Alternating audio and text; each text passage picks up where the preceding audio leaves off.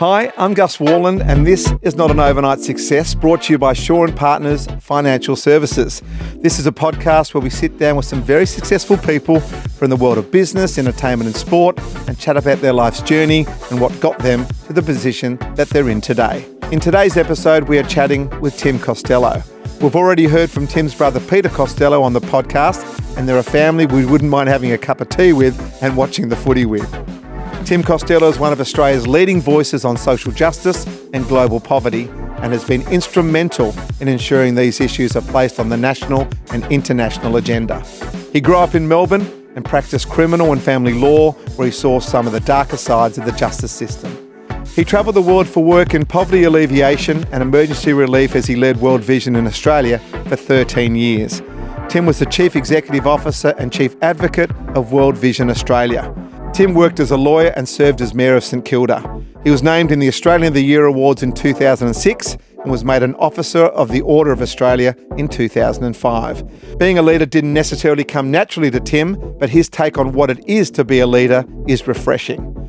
As for all these podcasts, Shaw & Partners have generously donated $10,000 to the charity of the choice of our guest. We discuss who gets that money in this chat. The executive producer of this podcast is Keisha Pettit, with production assistance from Kelly Stubbs and Brittany Hughes. Let's get into our chat with Tim Costello. Tim Costello, welcome to the podcast. How are you feeling this morning? Today, I'm feeling good, Gus. Thank you for asking. Let's start the ball rolling with me asking you, what were you like as a kid? I was a dreamer, a terrible daydreamer. I was dreaming of being an Essendon footballer, and I never made it. I was dreaming of getting the best football swap cards, and everyone seemed to be more cunning than me, particularly my brother, and scoring them. In fact, I think while I was daydreaming, he was saving his money and organising, and I was sort of had my head in the clouds. That sounds like you had a good old time. I was going to ask you who your favourite football team is, but I can say that was the Bombers. It was the Bombers. Every one of the Costellos barrack for the Bombers. All our children barrack for the Bombers. Heresy has no rights. If you don't barrack for the Bombers, you're not in this family. What did your family look like? Can you give us the rundown of who was who? Sure. So Mum and Dad were both teachers. Dad was 11 years older than Mum, a returned soldier, fought up in Papua New Guinea in the Second World War. Mum nearly died when she was 19. She was in hospital for 2 years. They said, "You may not make it," and she did. My dad was dating her at that time. They said, "Well, you mustn't get married." She did. They said, "You mustn't have children." And when I was conceived, they advised her to abort. And she said, "What would the doctors know?" And Mum's still alive at 92. Dad died a few years ago. So middle class, both teachers, 3 kids, and grew up in Main Street, Blackburn. Your mum sounds like she's an absolute trooper, the type of person you'd sit down and have a cup of tea and learn a whole lot from. The word describing my mum, which just about everyone uses, is she is a formidable woman. And she always would start with, I wonder who's the cleverest? I wonder who knows the answer to this question. I would start to feel this anxiety that I was stupid, and often I was. My brother, when they handed out the brains, cleaned up most of the family brains. But my mum always pushed us, always asked questions. You get a picture of my mum. I do. She sounds like my great-grandmother, who was from Sheffield in England, and she was very formidable. And she had 12 children and she ruled the roost. So she sounds a bit like her. Her name was Grandma Nutter, and she just was formidable. But I loved her. I absolutely loved her. No, totally. I wouldn't be who I am. None of us would be without my mum. Dad was a great balance. Dad was totally non-ambitious. He taught all his life but turned down promotions. He just wanted to be in the classroom. So I think we had the best of both worlds in our parents. Yeah, sounds like you were very, very lucky, and that's a beautiful story. And I can just imagine a Sunday roast around your place would have been really good fun. You love the Bombers, and you had to be a Bomber to be in the family, but did you love other sports as well? Did you go to the MCG? Was sport a big part of your growing up? Yeah, huge part. And we love cricket. We love tennis. I still love sport. I played AFL footy until I was 57 in the veterans competition. full forward. I never got out of the 10-yard square, but I could take a mark and kick a goal. So, yes, sport was very important to me, Gus. Where did you start sort of working out where you wanted to go? Was it something you worked out straight away, or did you sort of have a few false starts and then finally found it? Look, being the dreamer I was, my parents said to me, now, in year 12, we really want you to go to university. You're going to have to work hard. And it was my mum that gave me that little lecture. And I sort of snapped a bit out of daydreaming. I did well in year 12, did well enough to get into law. I didn't really want to be a lawyer, but given law was a 5-year degree and I didn't want to work, I chose the longest course and went off to university and had a wonderful time. And I think the moment that snapped me out, interestingly, was the 1970s. A South African student, Steve Biko, a black student, was killed in a police station in Johannesburg. And suddenly I thought, wow, someone my age, judged just because he's black, without the rights that I have and take for granted, lost his life.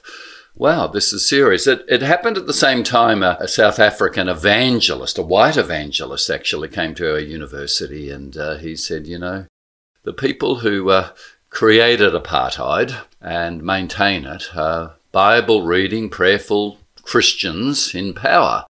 And it snapped me out of my sort of daydream. I just thought, well, if you had enough Christians in the world, justice would be solved. And I realized, actually, Christians can be unjust.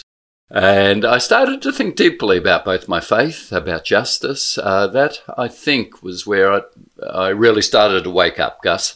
So from that moment on, you went, well, I want to do something about it, because a lot of people in this world sort of find this stuff out and end up going, you know what, I'm going to keep to my path and I'll let someone else deal with it. Was there always a sense within yourself or within your family that you did have to step up and be the leaders? There certainly was. I would often reflect that my mother, who was sort of, I guess you'd say, middle class, dad working class, foisted her ambitions onto her sons. My sister would say not so much her, but onto her sons. And that mantra was, you have to be the best at what you do, you have to serve, you have to give back, if you've got leadership, you have to exercise it. And I'm very grateful for that. So I had this sense, it can't just be about me making a success of my life. I absolutely exist to serve others, to do better. I might say, Gus, I'm still sort of torn when I wake up in the morning between the twin desires to change the world or just to enjoy the world. And it makes it very hard to plan the day when you're torn by those desires. Absolutely. And leadership is a lonely place as well. You know, there's a lot of thinking in your own mind and trying to work things out and taking educated guesses and so forth. Did it come naturally to you to play that role that obviously you wanted to play because you loved your mum and you trusted her thoughts on you, but it's not easy sometimes? No, and it was a slow journey for me. I practiced as a lawyer for a couple of years doing criminal law and family law, and every crim I represented had repented on the steps of the law court, and I'd keep them out of jail, and then they would go back to crime. And family law, you know, it's very depressing. People who once loved each other, scratching each other's eyes out in court, me representing one side or the other over custody, over the car or the house. And so I thought, gee, law isn't really delivering justice. And I took myself out and went and studied theology in Switzerland for 4 years, really to be a better lawyer, to actually say, what is justice and how do I really leverage change? Because law just seems, at the end of the day, to be making money, and that's fine, but it's not fulfilling that deeper need. So it was a slow evolving for me, Gus. So you're obviously a learner. You love the fact to learn. So when you went to Switzerland, you did that. Were you a better student being a bit more mature and a bit more knowledgeable than you were the first time around when you said yourself it was, you wanted to not work, so you went for a 5-year course? Yeah, that's right. I had actually I'd grown up a bit. The daydreaming had stopped a bit. And I loved the theology. You know, doing a law degree for me was just filling the ticking the requisites to actually have a wonderful 5 years at university. Sport and recreation and friends, it was fantastic. Theology in Zurich was tough. I had to learn German. I had to learn Hebrew, Greek and Latin. I did 4 years of serious thinking about meaning. Why am I here? What's it all about? What's the deeper call on my life and the purpose for the world? Theology was taking me into those areas, but with great academic rigor. So suddenly I was really working and studying hard. It was a very, very different chapter from the daydreamer. I love the fact that you can sort of look back at your life and sort of see those moments, and I'm seeing them now, all those moments that really made you the man that you've become. When you left Switzerland, what was the next step for you? What were your thought processes to make sure that you kept moving in that positive forward direction? So I wanted to be a lawyer still, but doing more justice-oriented law. And there was a little church, Baptist church in St Kilda that had basically died. It had under 10 members. And I said, I'll come and preach for you on Sundays if you let me open up a legal practice in the church. And they said yes. And now St Kilda back in 1984 was the red light area. It was the catchment area for runaway kids, for mentally ill, for drugs and crime. So I opened up a legal practice in the church, preaching on Sundays, but doing justice-oriented poverty law, not making much money, but actually feeling very satisfied that I was integrating both my faith and my passion for justice through helping those who couldn't afford a lawyer. So that next 10 years as a lawyer minister were very, very rich years. That's what I did after Switzerland. So you're really filling up the cup, that spiritual cup, and making yourself feel so good. That must be an amazing feeling to actually find something that gives you so much richness and so much happiness. Yeah, I think true happiness comes from that sense. I'm doing what I was made to do. I'm doing what I'm called to be. I felt that. And, it then just led into other opportunities, not planned, but, I was approached to stand for council at St Kilda. I ended up as the mayor of St Kilda. I like to say I was such a good mayor of St Kilda, they abolished the whole council. Not all my fault. Jeff Kennett was doing council amalgamations, but I stood on a platform of social housing in St Kilda, and I'm proud to say that whereas Victoria has less than 4% of all housing stock that's social, St Kilda has 15%. So many of the homeless and the poor in St Kilda have a home because we had policies, the platform I stood on and led. So my sense of justice in St Kilda continued to expand. Unplanned, but there was this sense of my cup overflowing. I'm doing what I'm meant to do. Leadership is something that some people really look at and go, you know what, that's what I want. It sounds to me that you sort of stumbled across it and went, okay, well, I actually can make a difference if I do stand up here and lead. Did it come naturally to you once you got there? And what about the speaking part of it? Were you always comfortable, in your own skin to be able to stand up there and talk? Yeah, the one thing the Costellos were brilliant at was speaking. So family lunches would go, particularly Sunday, would go for 2 hours. I remember at the age of 10, one of my friends who'd come to Sunday lunch going, "Your family's weird." And I said, "What?" He said, "We eat our roast dinner and turn on World Championship Wrestling or go out and kick the footy. You debate and discuss for 2 hours." Now, I thought all families were like mine. I didn't know mine was weird. So the speaking part was very, very natural. Both my parents were teachers, so that was never the difficulty. No, I think the leadership part is still a mystery to me, to be honest, Gus. I have young people say, "Oh, I'd love to be World Vision CEO one day. Tell me how you got there." And I genuinely am puzzled. I go, well, I was a lawyer. I went off and did some theology. I was a part-time preacher and a lawyer. I ended up a mayor accidentally. World Vision came and headhunted me. I don't know quite how you plan to get there. I never planned any of that sort of leadership style. The other side of it's interesting. When young people say, "I want to be a leader," my first response, to be really honest, is why?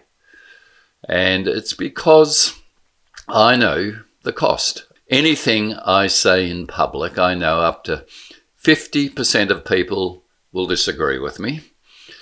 Some 5% will never forgive me. And whether it's trolling or attacks or questioning, why do you want to be a leader? It does take a lot of courage. No one ever said that to me when, I was stumbling into being a leader. It's actually pretty costly. So that leadership thing does remain a bit of a puzzle as I think about it, Gus. Leadership, as I said a little bit earlier, can be very lonely. How did you make sure that you weren't alone when you absolutely needed that support around you, whether it was your own family or a good mate or someone that you could just talk to, warts and all, without any fear of judgment? How important were those sort of people, and who were they in your life? Yeah, no, that was fundamentally important. Beginning in my years at St Kilda, and certainly when I was mayor, I had a group of 3 guys. We met every Friday morning for breakfast religiously. These 3 guys, even as my public star was ascending and I was thinking I am somebody, would ground me quicker than anybody else on the planet. They would tell me I was having a lend of myself. They would puncture the balloon. And that accountability group that continued for years and has continued in other forms all of my life was absolutely fundamental. That sense that when you think you're starting to become something, remember it's all gift and it's not you. And there are going to be people who thankfully will tell you the raw, honest truth. And in relationship, that's exactly what you need. And, of course, when they do give you a rap every now and again, you know that it's absolutely well earned, and you should take that to the bank as well, because that's what I love about my mates is, we've got a common friend in Hugh Jackman, as you know, and he, of course, is fantastic and brilliant and lovely and charming and all that. But there's nothing quite like walking out of a movie with him, one of his premieres, and saying, "Oh, mate, not sure about that one." And he just looks and goes, "All right," because everyone else is telling him how wonderful everything is. You just need that balance, don't you?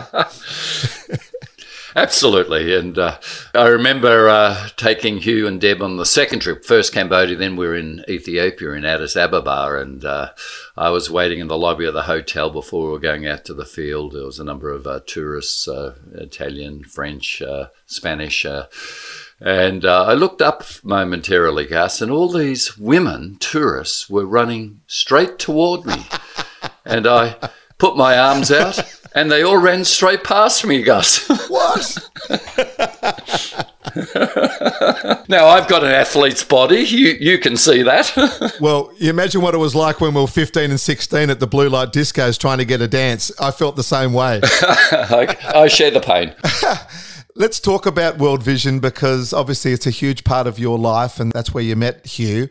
What did it mean to you when they did come knocking, and was it a tough decision to decide to do it? Yes, initially my response was no. I'm loving what I'm doing, and overseas poverty I'm really concerned about. I've been on an aid agency's board, so it was deep in my justice horizons, but I was in the city of Melbourne by then. I had a sort of pulpit for the media cameras on the steps of my church talking about casinos and all sorts of other issues, and I said no to them. My wife was the one who said, "I'm getting a bit bored with how repetitive you are. You are saying the same things over and over again. You need a change. Take this seriously." And I went off and talked seriously to World Vision. And the next 15 years of my life were at World Vision were the best years of my life. So I'm very grateful to my wife. Just quickly interrupting the episode to say a very big thank you to the sponsor of this podcast, and that is Shaw & Partners Financial Services. Shaw & Partners are an Australian investment and wealth management firm who manage over $28 billion of assets under advice. With 7 offices across Australia, Shaw & Partners act for and on behalf of individuals, institutions, corporates and charities. For more info, you can check out their website at shawandpartners.com.au. That's SHAW for sure. Shaw & Partners Financial Services, your partners in building and preserving wealth. Now let's get back into the episode. Let's talk about your wife for a moment, because just to pull back the curtain a little bit, you and I were trying to organise this technology to talk, and you had to ring your missus to get on and click on and get your camera to work. The thing is that I could hear that conversation. You could hear how much love there is. How long have you been married? Your family situation? Yeah, so I met my wife when she was 16. I was 17. We went out for 7 years before we married. She broke it off 7 times. I called poisoned letters. Oh. Almost one a year, saying things like, I don't want to marry a man less intelligent than me. I'm worried that you're such a dreamer. My brother at my wedding, he was my best man, pulled out one of those letters. That was a bit embarrassing. But thankfully she married me, and we've been married 42 years at every level. I am who I am because of her. We have 3 wonderful children in their 30s, 2 grandchildren, now another 2 on the way. And I am just so blessed to have someone who's a soulmate, who's a friend, who is the confidant of all of my life. A marriage, I think, is really a commitment, but also knowing that there's someone who is a witness, a deep witness to the innermost things of your life, and a confidential confidant who absolutely goes on believing in you when you have great doubts about yourself. And that's what it's meant for me. And fixes up the cam when you're in trouble on the computer. What do you think in the end got her over the line after 7 poisonous letters? Eventually, did you wear her down? Did she just give in and go, righto, I'll go for it? Look, I think I started to mature. She had lost her mother at a young age while she was 14. She was the only daughter, 5 older brothers. She cared for her father. She was very practical. She had to do the cooking in the family. The other brothers had moved out by and large. And I think the fact that I was still at home, couldn't cook or clean, was a daydreamer, didn't seem to really be serious. I think what wore her down was she saw that I was maturing, and that the raw material, let's say, might be shaped in me, that I might make good eventually. Well, I'm sure that she feels that way now. She's made the right choice. And your 3 kids, obviously, you're very proud of. I've got 3 kids myself. And I just think, I'm in charge of little people here. And then all of a sudden they're big people. They're making their own choices, university and travelling and so forth. That really is the key. Have you found yourself turning into your mum and dad like most of us do in terms of being a parent yourself? Yeah, I found myself saying exactly the same things to my kids that my father said to me, my mother said to me. I realised the tape was playing. It was deeply wired. It was a bit of a shock to realise. My parents were wonderfully supportive grandparents. The extraordinary blessing of having families like that, and we know how different it is for so many families, which is why I've really tried to teach my kids. Accept everyone. Never judge. You don't know what people have been through. Growing up in St Kilda, my kids' best friends were Cambodian refugees whose father was killed in a car accident, and I had to identify the body driving to Bendigo at the ages of, 7, 8, 9. My kids were at a funeral with an open casket of the body of Kum, their Cambodian man, and I do remember thinking, wow, my kids' upbringing is so profoundly different to mine in safe Blackburn, in Main Street, Blackburn. And I'm just so thankful my kids now look back on those St Kilda years and say they taught us not to judge, to accept, to realise that everyone's a fragile human just trying to get by.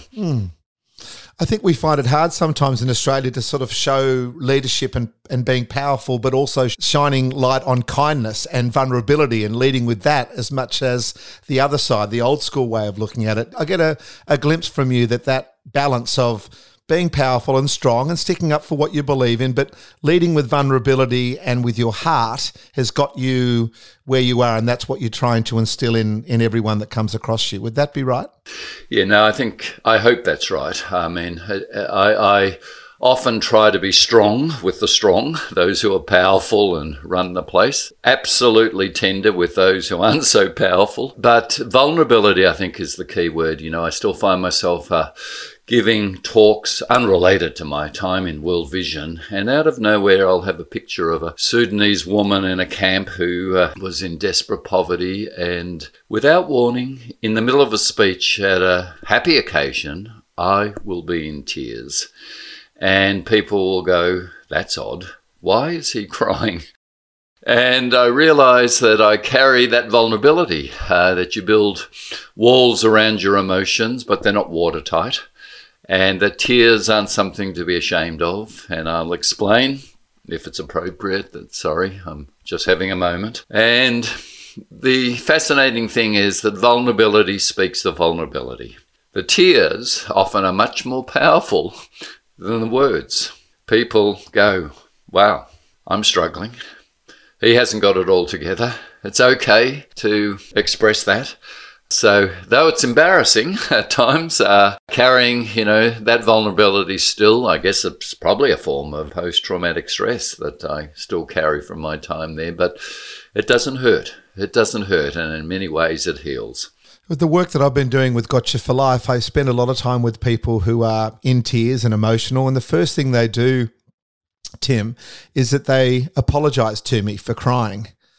And I always say, why do we do that in this country? I've found myself doing it at times too, because do you think because we're making them uncomfortable and we're apologising for that? Oh, look, I think we've been taught that being vulnerable leaves you open to attack, manipulation, coercion, that you therefore must protect yourself. And there may be occasions that's where that's true. There are, sadly, malevolent people who can take advantage and see weakness and exploit it. Sadly, in our world, that is also true, Gus. But I think the downside of that message is very costly to the sense of vulnerability, inviting both vulnerability and therefore expression of emotion, solidarity, healing, and a sense I'm not alone. And thank you. Thank you for those tears, and I'm on this journey with you. So passionate around causes that are close to you.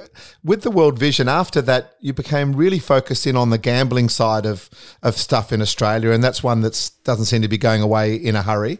What made you feel so passionate about that? Was that something from your past, or did you see that when you were at St Kilda? Yeah, my grandfather was an SP bookie. My father could always pick a horse at the races, so we came from a family that had no problem really with that. So it wasn't the family upbringing. It was at St Kilda in my legal practice represented a woman, Zlata Petrovic, who had stolen $60,000 after pokies had been introduced to Victoria. 1992. She'd owned a home, had a great marriage. She'd been successful as a businesswoman, lost that job, took another job, and pokies addiction meant she'd stolen $60,000. I represented her as the lawyer. She got 4 years jail. And I remember visiting her in jail and say, how does a woman who doesn't have any other vices, who has been law-abiding, never broken any law, to the age of 55, end up in prison for 4 years? And I realised here was a product that was predatory. It releases the dopamine in the brain when you sit in front of the machine that hits the pleasure centre of the brain with the power of cocaine. And people literally have become criminals. So I started researching and found out that Australia has 20% of the world's pokies. I discovered that we have 75% of the world's pokies outside of casinos, so in pubs and clubs. 75% of the world's pokies that are so accessible. That's why we have the greatest gambling losses anywhere in the world. 40% higher than the nation that comes second. So if America's blind spot is guns, ours really is gambling. So I, 25 years ago, started raising my voice. I've never been a prohibitionist. People should absolutely have the freedom to gamble. But seeing the growth of sports betting, that where every kid knows the logo, the jingle, the odds, and now talks of NRL or AFL or cricket in terms of odds and sports betting logos, we have just given over to this tsunami. So that's what got me motivated, not Zlata Petrovic and her story and representing her, not anything in the family, Gus. Yeah, no, I can see that once it becomes something that you're passionate about, then nothing will stop you. And I suppose that's the great thing about you and your leadership over your life is that you've always stuck to your guns and you've been doing it with a lot of passion. And does that passion ever run out? Does that passion sometimes make you a little less focused on other things? Like, how have you been able to manage and maneuver your way through being so passionate, but also being a family man and that type of thing?